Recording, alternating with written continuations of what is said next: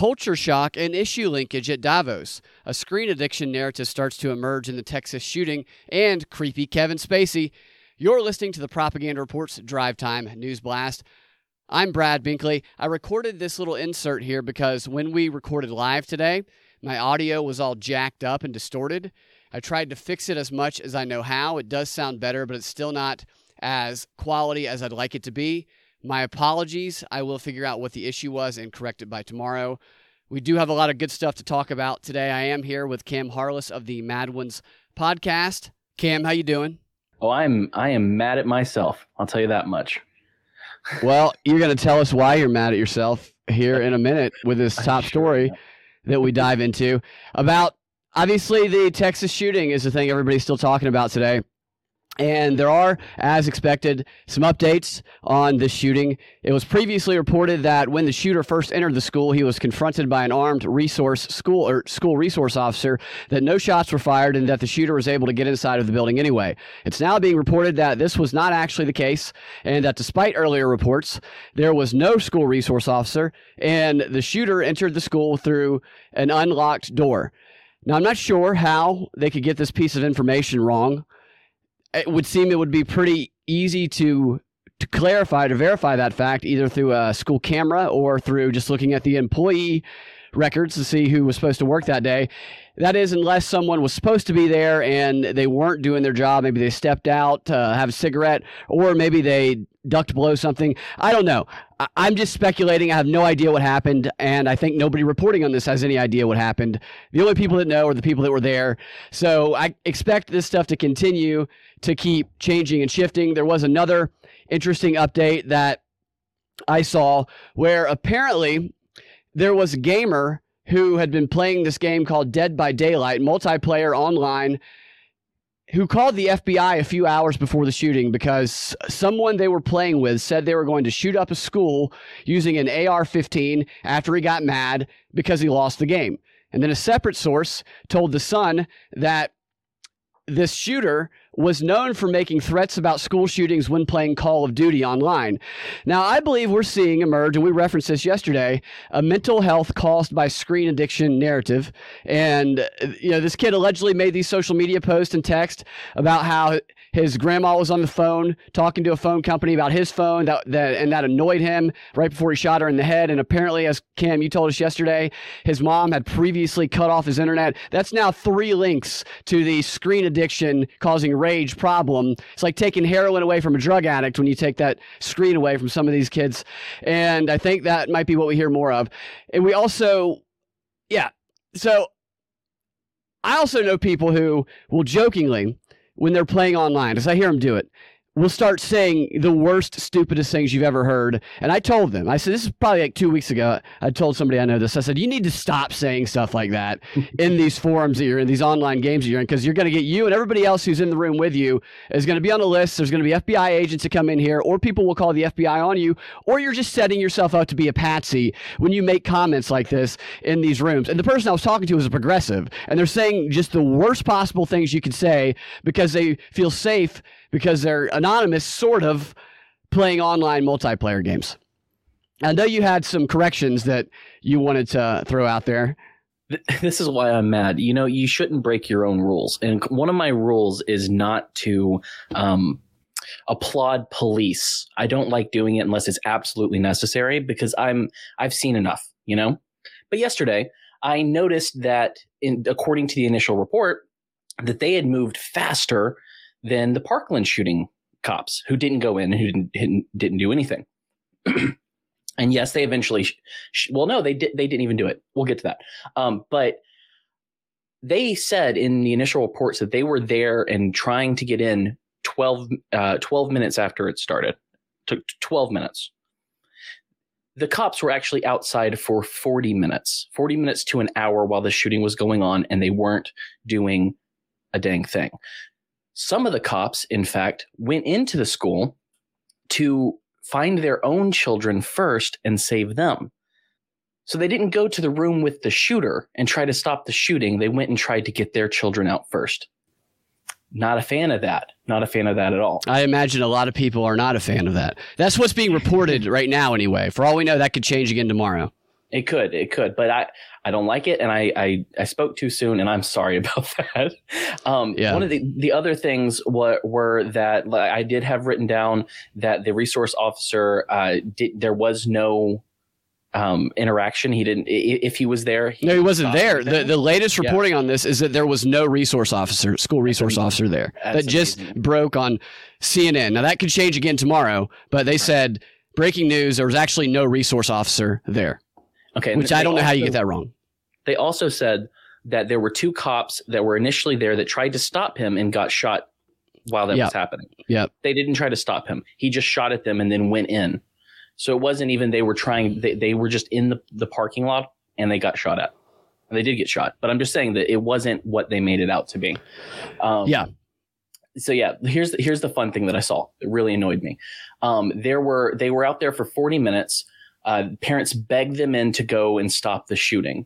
One of the parents, Javier Cazares, tried to talk all the bystanders around him into going in since the cops weren't doing anything. He said, let's just rush in because the cops aren't doing anything like they're supposed to. And while he was trying to make this happen, the shooter killed his 10-year-old daughter. So that's the narrative around that while he was doing that is when his that's what they've reported. Also that if you look at the video, there's a 6-minute video that I have linked where you can see the parents trying to get the police officers to do something. And what you notice is that there's a cop with a ready taser trying to keep the parents from going in to save their children. That's interesting. There's also another man who's clearly detained by a cop on the ground in the video. And apparently some pepper spray was used. So they stopped parents from going in and saving their kids. And I despise that, especially when they went and saved their own. So another horrible detail that with the cops in this was that the kids were hiding inside. There was one little boy who's talked since this happened, and he and a friend were hiding under a table, and he was hiding hard, is what he said. And the police, when they came around, one of them shouted to the kids, "If you need help, yell." And he and his friend were under this table hiding, and he had told his friend, "Be quiet so he can't find us." One of the other kids, a little girl in the classroom, not under the table with him, yelled help. And that's when the shooter found her and killed her. And so this was completely mismanaged from the moment they stepped on the scene. Here's the kicker. So you know how they said that he barricaded himself in the office? Yeah. Or in the classroom? Do you know how he barricaded himself? No. He locked the door. Oh, that's the barricade is locking the door. He locked the door. And the cops did not kick that door down. I don't know if you knew this. Instead of kicking the door down, they instead waited until they could find a staff member with a key to come in and unlock the door for them. Wow. And this is we should just do want to clarify again. This is as it's being reported now. Right. I suspect that many of these details will again change. Which one is the truth and which one is the lie or the cover up? I don't know. But yeah. One small correction from yesterday is you said his grandmother had called the police, and it was actually their across the street neighbors. Yeah, but she also called the police. He called the police first, the neighbor, but the grandma called shortly after. And I don't know if that's how they knew who it was, I guess. But she is still alive, apparently. And it will be interesting to hear what she has to say if she is able to recover. The story is just going to keep changing. That's why stories like this are just... You don't like them because of the subject matter, and it's terrible. And I also don't like them because they change. I mean, it's like water. It just completely moves around and shifts with the wind, and you have no idea who's telling the truth, who's lying. Some of the press conferences have been volatile, and I'm not even talking about the Beto, where he jumped up trying to politicize everything. It's just these stories like this they're just a mess. Moving on from that, let me say one more thing. I do want to shout out one person, all right, because that's all the corrections from yesterday, as far as we know. But I did want to shout out this one story about one of the mothers, Angelique Gomez. She drove 40 minutes 40 miles to the school after she heard about the shooting. So 12 minutes is not a thing. So when she got there, the police weren't doing anything. She wanted to go in, and a federal marshal approached her and put her in handcuffs so she wouldn't do anything. She was able to convince local law enforcement to free her, but she said she also saw a father pepper sprayed, another one tackled to the ground by the law enforcement. But once she was able to be freed, she hauled her ass into that school, found her kids, and sprinted out of the school with her. So I just want to shout out Angelique Gomez. If this story is true, and I hope it is, you're a freaking hero to your kids, and I applaud the hell out of that. Yeah, that is definitely brave and heroic on her part, if true. Lost in Spice says that it could have been a heavy door that would have needed a battering ram. This is in the chats and Rockfin. And yeah, it could very well have been, because they could have put increased security measures at the school after previous shootings. And there is a document that I haven't got a chance to read yet that I just saw about what their security measures are. It's like a checklist. Yeah. And I'm interested to look through that later on. I imagine that's going to become part of the narrative, what they did and did not do on that checklist. Like the door at Waco. The magically disappearing door. Yes, there you go. Okay, so Davos, the World Economic Forum's annual meeting where they, circle up and do whatever to each other, ended earlier today, and I wanted to talk briefly about something that I heard during a Davos panel yesterday. It's called issue linkage. This was a subject that came up during a panel discussion that was titled Crisis, Experimentation, and Innovation. So you can imagine what that panel discussion was about. It was about innovating and experimenting during crisis to expedite and speed up the process of change is essentially what it was about. And during the discussion, they were talking about how do you get people to focus their attention and to care when you have so many crises going on at one time. Their energy is split. They're emotionally exhausted. How do you keep the focus on climate change and also on standing up in solidarity for Ukraine and also all the other issues domestically? How do you do that? And so he's talking about this issue of issue linkage, and the guy's name is Frank Gels. He's a professor of system innovation at the University of Manchester. Now, it's not just him. It's everybody on the panel who was talking about this, but he's the one that gave a name to it. So I want to play a short clip of him just describing issue linkage, and it really gives you some insight into how these people who are trying to shape the world think about communicating with the public about various crises that are going on in the world. Of competing issues is a normal problem in transitions because, after the shock you get invention, it takes a long time, and, the world is currently so complex, usually other things happen. So what we are now seeing is this can disrupt the initial problem. So with the climate, of course, there was a lot of momentum, with the net zero pledges in the last couple of years. And now, of course, the opponents of this transition, the low carbon transition, see an opportunity with the rising energy prices to say, we can't afford this, we shouldn't do it, it's too expensive, we've got other priorities. This happened after the great financial crisis as well, of course. 2008-9 completely disrupted all the green investments. So they're trying to slow this down, understandably. But the right tactic is, as Donald said, in the literature, this is called issue linkage. So you need to try to change your framing, what you wanted to do anyway, the rolling out of this low carbon transition. You need to develop a narrative which combines the different issues together. So you linked it to unemployment, gun violence, and now, of course, that's how you have multiple issues give you a reason to do it. And of course, with the gas and oil prices now, we see some countries indeed slowing down. The UK indeed is using this to drill for more oil and gas. But you see the European Commission, Frans Timmermans yesterday, they're doubling down on the European Green Deal. They say exactly, they now link it to security, and if anything works, link it to the military, no, seriously. And that's really now giving them extra momentum. Okay, if anything works, link it to the military. He kind of laughs that off. And so he's talking here about linking different issues together, constructing a narrative around those issues that enables you to move the public, mobilize the public, and direct them to where you want them to be while caring about and achieving all the goals of these multiple issues through this narrative. And this goes back to the narrative warfare stuff that I talk about a lot. We did a deep dive deconstruction on this a year and a half ago on Rockfin. And one of the primary fundamentals of narrative warfare is that it's not about truth. It's about meaning. And if you control the meaning, then you control the perception of reality that the public believes, and you can then direct them in which way you want to go. Truth does not they might tell the truth sometimes, but truth does not factor in. It's not the most important thing, and they will definitely skew the truth to fit the narrative so they can inject that meaning to change it. And that's exactly what this guy's talking about here. This is why everything leads back to climate change. We can't hear anything in the news without it saying, well, it's also this issue, that issue, and at the core, it's climate change. That's because they're using issue linkage to try and manipulate the public with this mass narrative of the World Economic Forum. Yeah, because to them, truth is not an end in and of itself. Truth is a tool. Absolutely.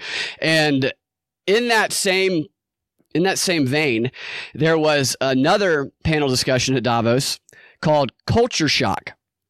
And you can only imagine what that's about. That is about how artists and art can affect culture in ways that other things cannot. So people who are artists, movies and stuff like that, painters, poets, they can express emotion in different ways, and it can manifest in different ways that changes the way people look at things, and then basically short circuits people's ability to critically think, and gets them to do things and perceive things in ways that they might not otherwise have.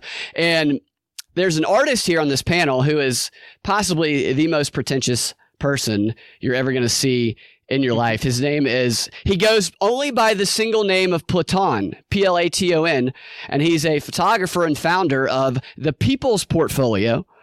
And he shares a story. So there's a couple things that were going on in Davos. It was all about climate change, and it was also all about Russia. So the issue linkage would be climate change to Russia with all the others in between, but it always went back to how bad Putin is and the war of Ukraine against Russia. And we also had Zelensky there also promoting this. Well, I found it interesting the way that this photographer issue linked Russia into the whole idea of this World Economic Forum narrative that they're pushing. He tells the story of when he got to take Vladimir Putin's photograph and the impact that had. And I'd like to share that with you right here. And I apologize for this guy here. He's almost a caricature in and of himself.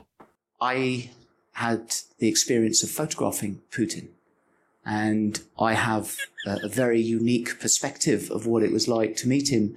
And so sometimes an artist brings something to the table that perhaps a journalist might not, certainly a historian might not, certainly, other people who would interview him. So I'd like to just tell you a little bit about what happened there, because it's interesting from an artistic point of view. So it was a very dramatic experience, being sent to his private dacha just outside Moscow, and guns everywhere, snipers on the roof. I was led into his office, which is, I believe, where they partly dissolved the Soviet Union back in the day, and now it's his office. So the door opens, and he walks in the room with a giant entourage, 2 translators whispering in his ear, whole gang of bodyguards, and a whole load of political advisors. And I said to him, Mr. President, I'm an artist. So I'd like to ask you something before I document this moment of history as an artist. And I said, I was brought up by my mum and dad listening to the music of the Beatles. And I'm interested to know if you ever listened to the Beatles. They translate in his ear. There's some confusing looks amongst the entourage. And then his mood drops, and he orders all the advisors and the 2 translators out of the room immediately. Then he turns to me, and in perfect English, he says, I love the Beatles. I said, I didn't know you spoke English. He said, I speak perfect English. So I said, that's interesting. In that case, let's talk about art. Let's talk about who your favorite Beatle is. He said, Paul. So I said, what's your favorite song? Is it Back in the USSR? Yeah, he didn't like that very much. And then he seemed to get even more angry, and he said, no, my favorite song is Yesterday. Think about it. And I thought about it. Oh my God. And I realized I'm being sent a subliminal message about the old days of power and authority of the Soviet Union through a Paul McCartney song. Okay. So here's this guy telling a story about how he was able to get Putin one-on-one, no advisors, no security around, because he simply asked about the Beatles, and Putin loves the Beatles. Paul's his favorite. I don't believe that for a second. I believe he does speak perfect or good English. I don't know about perfect English, but just the way this guy tells the story, specifically to link it all the way back to Putin wants to return the old Russia to power. And he even seeded that at the beginning of the narrative with it's in his offices where the old Soviet Union, he just everything about that leading up to that punchline there at the end. Yeah, yesterday, think about it. I don't believe that story. There might have been a version of that story that happened. Maybe Putin was joking with him in the way that he said that. What are your thoughts on that guy? I do have another clip from this guy that is also interesting in the way that he tries to promote this message of evil Putin wanting to bring back the old Soviet Union. I just love that he said the name of a song and this guy was able to read his mind, what he meant. Oh yeah, no, he knew exactly. Yeah, and yeah, he actually says that and later on. He's like, "Oh, it's just amazing to me the culture because I'm an artist. I'm able to secretly understand the metaphor that Putin makes through a song, a Beatles song." Yeah. So yeah, he is very mealy mouth. He does, definitely. Catherine says in the chats, he takes mealy mouth to a whole new level. Absolutely. That's a great way to explain it. But I want you to see now this, and if you're listening to this, I'll try and I'll describe it. He has there's this Putin image that is a famous image. It's kind of underneath Putin, and I'll link it in the chats and you can, or I'll link it in the show notes and you can look at it. But he's actually going to show the photograph and talk about the photograph and what that photograph meant to activism. So this guy gets in there as an artist and then turns around and uses the photo to rally up activists in Russia against the guy who let him take his photograph. I'd like my friend to show the picture. I ended up 1.5 inches away from his nose as I took this picture. I could feel his cold breath on my hand as I focused the lens. And that's how I got the truth. The truth is that this is the face of power and authority in Russia. And then if you go to the next picture, and then he performs power for me in his chair. Now, the headshot, if you go back one, the headshot, he loved this picture because it shows him as a tough nationalist that he wants to be. But I'm very honored and privileged to tell you that the LGBTQ community in Russia and the human rights community in Russia, they're all my friends. And they have also adopted this picture, because they use it as a banner to show everything that they believe is wrong with power and authority in Russia. And I've been notified recently that anyone who is caught circulating this picture with Photoshop rouge on or any kind of artistic street art additions, which I personally love, if anyone's caught circulating it online with connection with human rights, they will instantly go to jail. So this picture has now been labeled as extremist material. So it's interesting how culture does build bridges. And, you know, us artists, we see the world in a different place, in a different way. If I had spoken to him as a journalist, I would never have even got the picture, let alone had an insight into his mind. If you think about the words, yesterday, all my troubles seem so far away. Now it looks as though they're here to stay. Oh, I believe in yesterday. And he's taking himself out of it and putting Russia into that song. Okay, so here we have this extremist. This guy just branded himself an extremist, this Davos panelist. I can imagine just living daily life around this guy where he just quoting Beatles songs every time he sees the wind blow. It must be really obnoxious. But the way that that whole thing, just to deliver the propaganda message of Putin, Russia, evil, artists need to be at the forefront, and this is kind of what they talk about at the World Economic Forum, is artists need to be at the forefront and they need to be leaned on to change culture because of their ability to express things in a more emotional way that short circuits the ability to critically think. And this guy, I mean, those photographs are great. He's obviously a good artist. I don't know about his quoting songs in his storytelling. It's got to be a bit much for me, but that is what they want to do, and they already do when it comes to the artistic community. And this is why they fund endeavors like we saw the funds and the grants here in Georgia and across the country, that millions of dollars. It was divided between like 80 arts organizations in the United States that they got the money on the condition that they are to deliver pro-vaccine messages. They are to get people signed up to get the vaccine throughout the course of their shows, and they are to deliver material in their shows that encourage people to get the vaccine. So the content of their shows have to align with those values in order for them to get that grant money. Wow. Yeah. In that clip, I think the thing that I thought of is when he said, you know, if anyone edits this photo, straight to jail. It made me think of that Parks and Recreation episode where Venezuelan officials were like, overcooked chicken, straight to jail. Drive too slow, straight to jail. So dumb. Yeah, definitely. And I know the audio levels on that. This guy's voice is low. I didn't bump his audio up before. I meant to, so that's my mistake. I have one more short one here of him. I will try to see if I can bump it up a little bit for this one, where he gives just kind of his little final closing thoughts on that story that he just told us. And then the other thing I learned is that he's not to be underestimated, because the narrative right now is that he's gone mad. But I suspect the Putin that I met is a strategist. And it was extraordinary. All the politicians I've worked with over 30 years, I've never had a philosophical, symbolic conversation using Beatles lyrics to express secretly what they might feel. He's super smart. And unfortunately, he's not to be underestimated. There is a lot of strategy in his thinking, and he understands how the West think very, very carefully, even through culture. So now that I do believe. Yeah, I do believe that he is. There. Yeah. Like that's one of those things that when I hear them talk about how Putin is insane or this, it's the same words they used for Kim Jong-il, Kim Jong-un, Kim Il-sung. Oh, these are crazy people. They'll never do anything. But those people have successfully kept a communist country in Korea with people stamped down for 70 years or something. Yeah. Like, these are evil people. They're not crazy people. They're not dumb people. They know what they're doing.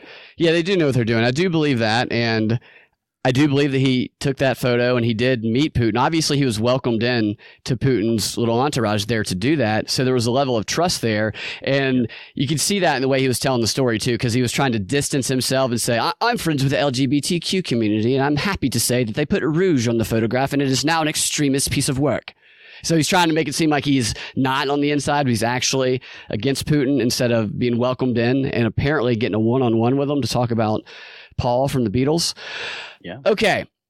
I got a little bit more for you today, Cam. You might have seen the story, but before I tell you about that story, I want to tell you what we're going to talk about in the XR, and it's going to be another one of these Davos panels. There were so many of these that they had. They were so excited that they got to do it in person again instead of virtually this year. So they really hit it hard on the agenda. And one of the ones that really stood out to me was this discussion about the ESG standards. And they talk about how basically they're holding these or trying to hold these corporations hostage with these ESG standards, these social credit like scores that they're using. And I'm going to let you guys hear a little bit of what they have to say. And I want to let you hear a clip here it's a short teaser clip from the Bank of America CEO.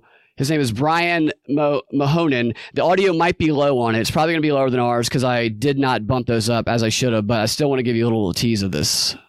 Leadership over 50 years, it's all come together. So I don't see He says Klaus's leadership here at the beginning. Klaus's leadership over 50 years, it's all come together. So I don't see there's a way you can walk away from it because your customers won't let you, your employees won't let you, your shareholders won't let you, and by the way, society won't let you.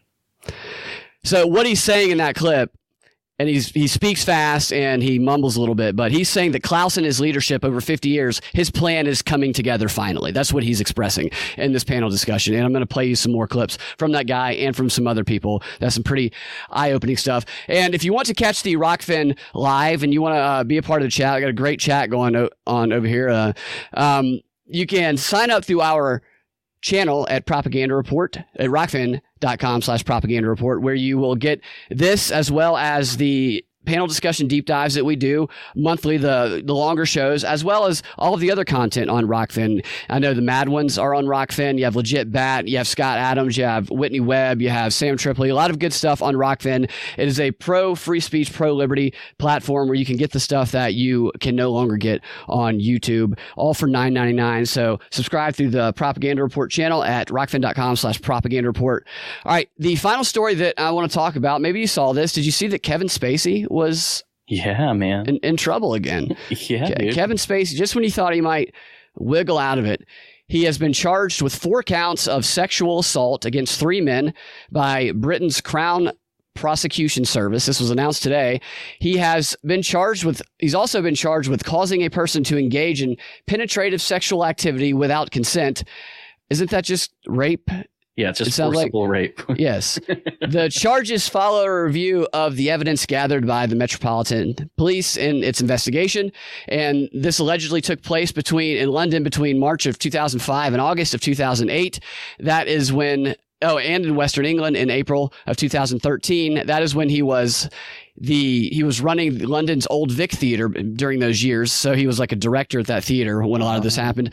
And he denies the allegations, and he is currently trying to have the sex abuse lawsuit again from Anthony Rapp, the actor in Star Trek Discovery. He's trying to have that thrown out right now. So even though he was recently welcomed back into a film role not long ago, I can't remember the name of the film. Somebody cast him in something though.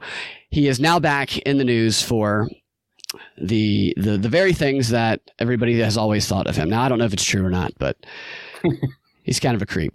Couldn't happen to a nicer guy. Do you remember that video he did? The ones on Christmas where he plays his character, they're the creepiest thing, man. I'm back. Yeah. If you haven't seen those, he made a couple of Christmases in a row, like 2, maybe even 3. He made a video on Christmas Eve, I think, where he plays his character from House of Cards, the Southern talking president who's always scheming, willing to kill people, willing to kill dogs if he needs to get what he wants. And so he's in that character, and he looks directly at camera, and he does a monologue. He's like, I'm back. They could never hold me down. Didn't matter what they tried to do. They tried to lie about me and smear me, but they could never stop me from getting what I want. He just does this like 3-minute monologue that just makes your skin crawl. Check it out. It's on his YouTube page, although it gives him views, and he probably gets ad money when people watch it. So that's something to consider as well.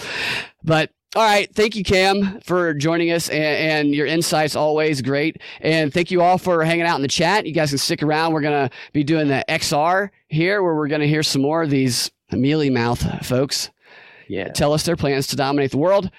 You guys can find your Drive Time News Blast every weekday afternoon at thepropreport.com or your favorite podcasting platform with the Propaganda Report podcast feed. And if you want access to that extra content I was telling you about, go sign up over there at Rockfin. We will talk to you guys next time or in that XR. Have a fantastic rest of your day.